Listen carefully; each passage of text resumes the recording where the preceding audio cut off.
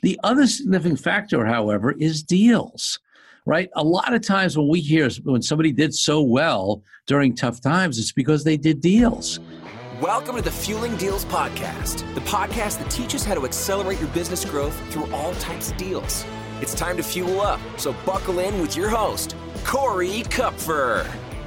There are only two ways to grow your business: organically through sales and marketing and providing great products and services, and inorganically through deals. Too many companies focus only on the first way, organic growth. Welcome to the podcast, which will help accelerate your business growth inorganically. My guests are a huge variety of deal makers and experts on all types of deals who have personal experience that can help you grow, get clear, learn best practices, and avoid mistakes. We discuss everything from large, complex mergers and acquisitions to smaller deals that you can do even without significant capital. Today is a solo cast, and I want to talk today about a number of articles and commentators that I've seen that have started to talk about factors that may be showing that we're running into a recession. Now, I don't want to talk about it in a way where I say that there is a recession coming imminently, because I don't think truly anybody could really predict that. And I also don't want to be one of those people who just echo, if we all say a recession is coming, people are going to start acting accordingly and it's going to come.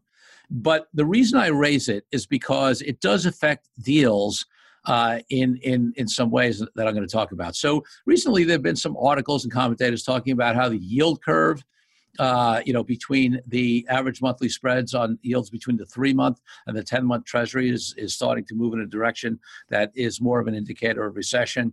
They talk about consumer and business sentiment, that there's a gap going there with some recessionary signals.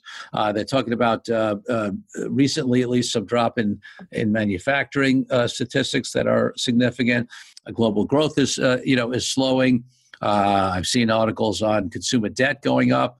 So, any case, there are a number of factors that are having people and commentators and articles being written saying, "Hey, we may have a recession coming." Why do I raise this? I don't raise this because I don't know whether we're going to have a recession in 6 months, a year and a half, 5 years from now, or longer. But what I do know is that we run in cycles. And anybody who's been in business for a long time knows that, we'll have a downturn. Well, we will. It's whatever it is, we don't know, but it will come and then it'll come back up. And that's the way the economy rolls. And we have been, on a 10-year run now of positive indicators mostly. So that, and that's a long period of time in terms of history for things to be moving in a positive direction. So why do I raise this?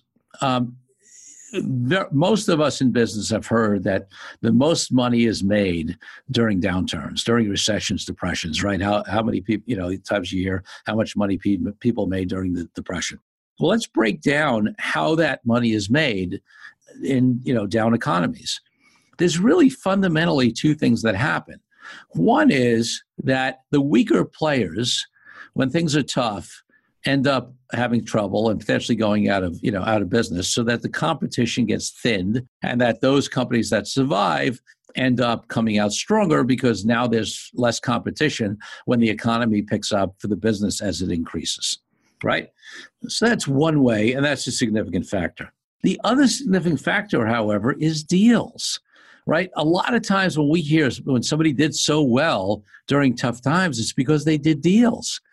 So what does that mean? Does that mean that, you should be sitting around and not doing deals until bad times come? No, not necessarily. There are plenty of good deals to be done in good times, whether they're M&A or licensing deals, strategic alliances, or doing deals with business partners. I'm not saying that at all. But I am saying that it's something to think about, right? I know some people now who have decided that they're going to be stocking away a bunch of money to be able to be in a position to do deals during the next downturn. They're young enough where they think they have some runway after that, where they can make the investments at a time when things are lower, and that, they can wait for it to come back up. And it's interesting to think about because, who is able, so let's talk about what happens when there are downturns, when there are recessions. What happens is business starts to dry up for companies, right? So there's less profit available. And for the companies that are in the worst shape, there's no profit available, and maybe there are losses.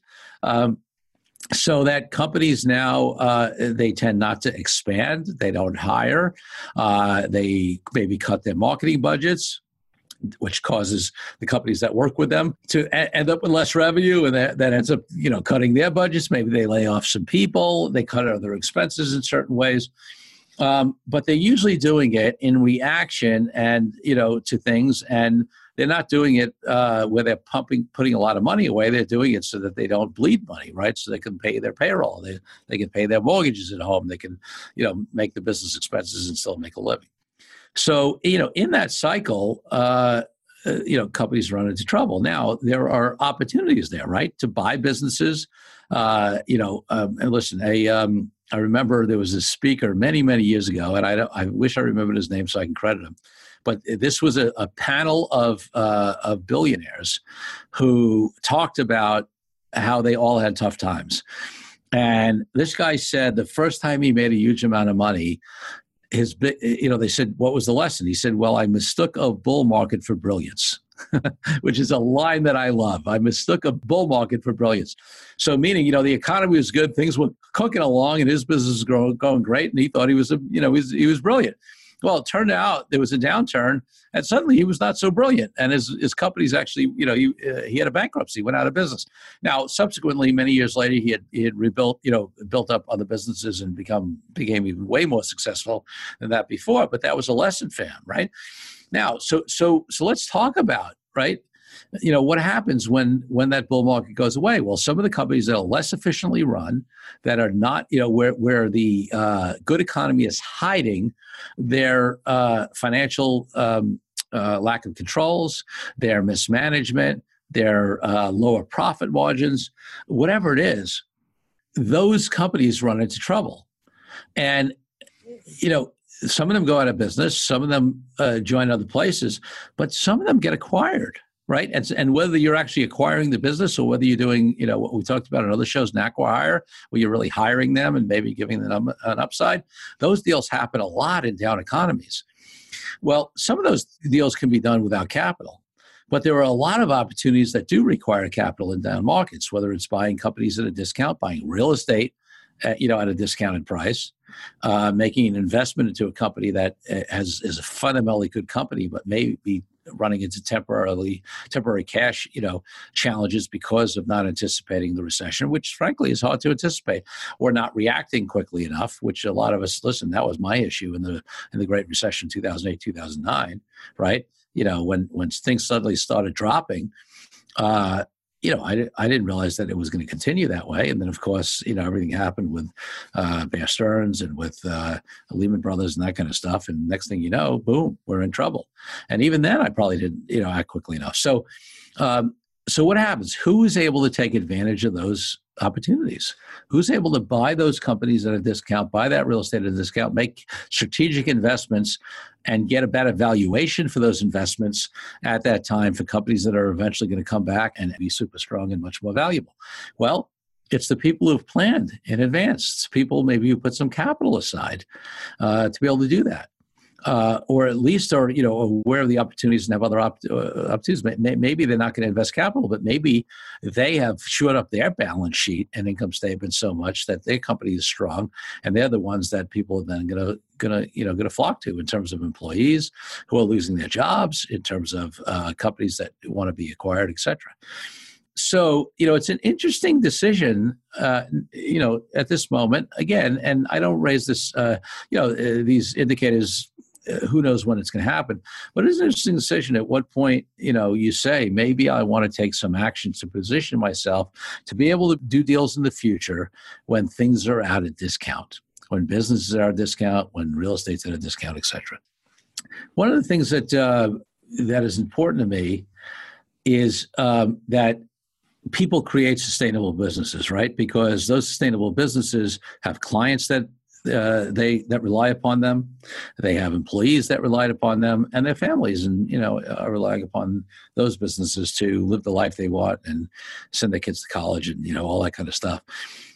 So preparing in our own businesses for the downturn, for any kind of downturn, just to survive and thrive and try to thrive through them, is the first thing we need to do.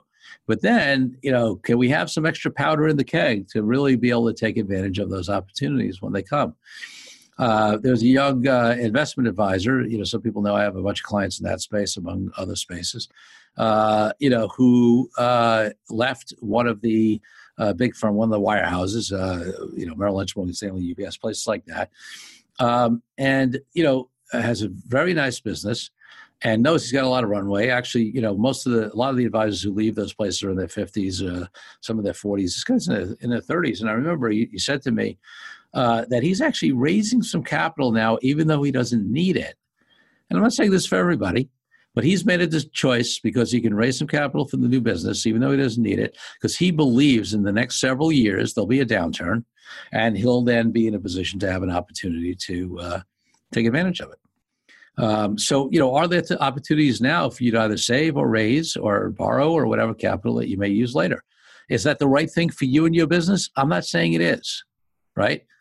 I mean, you can't, timing the market's a risk. You may be paying borrowing costs on that capital for 5 years before, there's any opportunities that come up.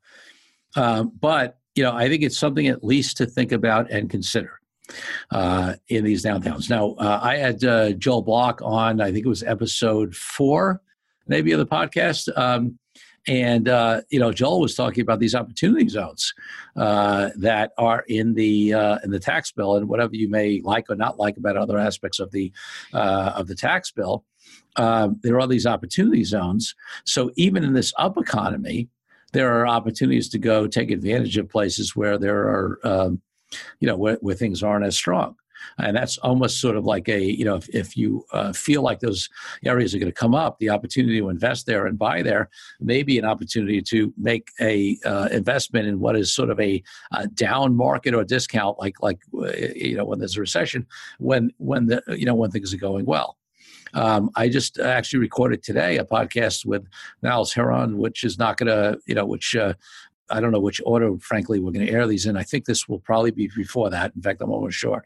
So look forward for Niles' podcast, where he and I had a conversation about Detroit. He's a guy who grew up in Detroit, left there for a while, came back, and, we all know the challenges that Detroit had. And he talked about, on that podcast, the guy who came in and bought up a lot of Detroit, and what a brilliant, business move that was at the time, and how it's not only helped him, but it's also helped to revitalize the Detroit economy and done some, good things from some other people. He had some reservations about it as well. You can listen to the episode with Niles to hear the details of those. But there are so many examples of where people do that. If you study the Great Depression, if you study the Great Recession of 2008, 2009, you study any of the downturns, and I've seen it. I've done deals for clients, right? I mean, listen, I remember the Black Monday in the 90s. There were a lot of people running and hiding, but then there were a handful of people who were sophisticated deal makers who had access to capital or their own capital, who went out and did a lot of deals, right? Whether it's real estate or stock or businesses at a discount. So, it's something definitely to think about in your overall deal strategy.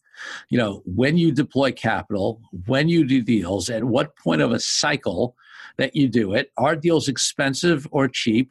Where are they on the curve? And listen, it doesn't mean that you're not going to do deals in up markets. There are plenty of great deals to be done. In fact, there's a lot of runway on those deals as long as things go well. And if they're fundamentally sound deals, then they will hold out through even the downtimes. So, I'm not saying that, all you should do is sit around and wait for deals in down markets, but it should be part of your thinking. It should be part of your strategy. And you should have a strategy around deals, right? Some people do. I mean, if you're really going to be a deal maker, now listen. Some people are going to run their businesses and haphazardly deal opportunities are going to come up, and you'll do them. That's fine. But if you want to create a deal strategy, if you want to become a deal maker as part of what you do as a business person, as an entrepreneur, and you want to always look out for opportunities, you want to take into account whether or not part of your deal strategy will be to be more prepared for downturns in the economy. That then you can take advantage of. So I hope this was helpful. I would love to hear your stories about how maybe you've done this in the past or seen people do this in the past. I'd love to, have our listeners be able to see some more examples of that. Listen, real estate's an easy example. Buying companies is an easy example. I'll give you another couple before I sign off here. I've seen people in down markets be able to buy IP portfolios, intellectual property portfolios. So let's say a company on the business level does poorly and runs into trouble during a downturn, but they may have valuable intellectual property that could be repurposed, whether it's brands that are valuable, right? You see people buying up brands that ran into trouble and revitalizing the brands, or it might be content or other, training materials or online content that could be repurposed. So looking out for intellectual property value when a operating company runs into trouble is another way, is another area that you can potentially look at. And then obviously absorbing talent. And this is one that you don't necessarily need, big money to write checks up front. You need to obviously be able to pay the salaries. But I've seen so many people absorb great talent in down markets from companies that don't make it, employed talent and sometimes formerly owner talent. So, start thinking strategically about this and how you might fit it into your deal strategy while doing deals, good deals now that when the economy is still relatively good. I wish you all the best in your deal making in up and in down economies. Love to hear your comments. So thank you, Fueling Deals listeners, for tuning in. Remember, there's only one difference between companies that grow inorganically and those that don't. And it's unrelated to size, amount of capital, or any other factor other than that the owners and executives of companies that do deals make a decision to do deals. And then they take action. Well, it's time to refuel. So until next week, Corey Kupfer signing out. Thank you again for tuning in. Be sure to leave Fueling Deals a rating and review on iTunes and Google. Check out all our episodes at fuelingdeals.com to find out more resources to accelerate your business growth.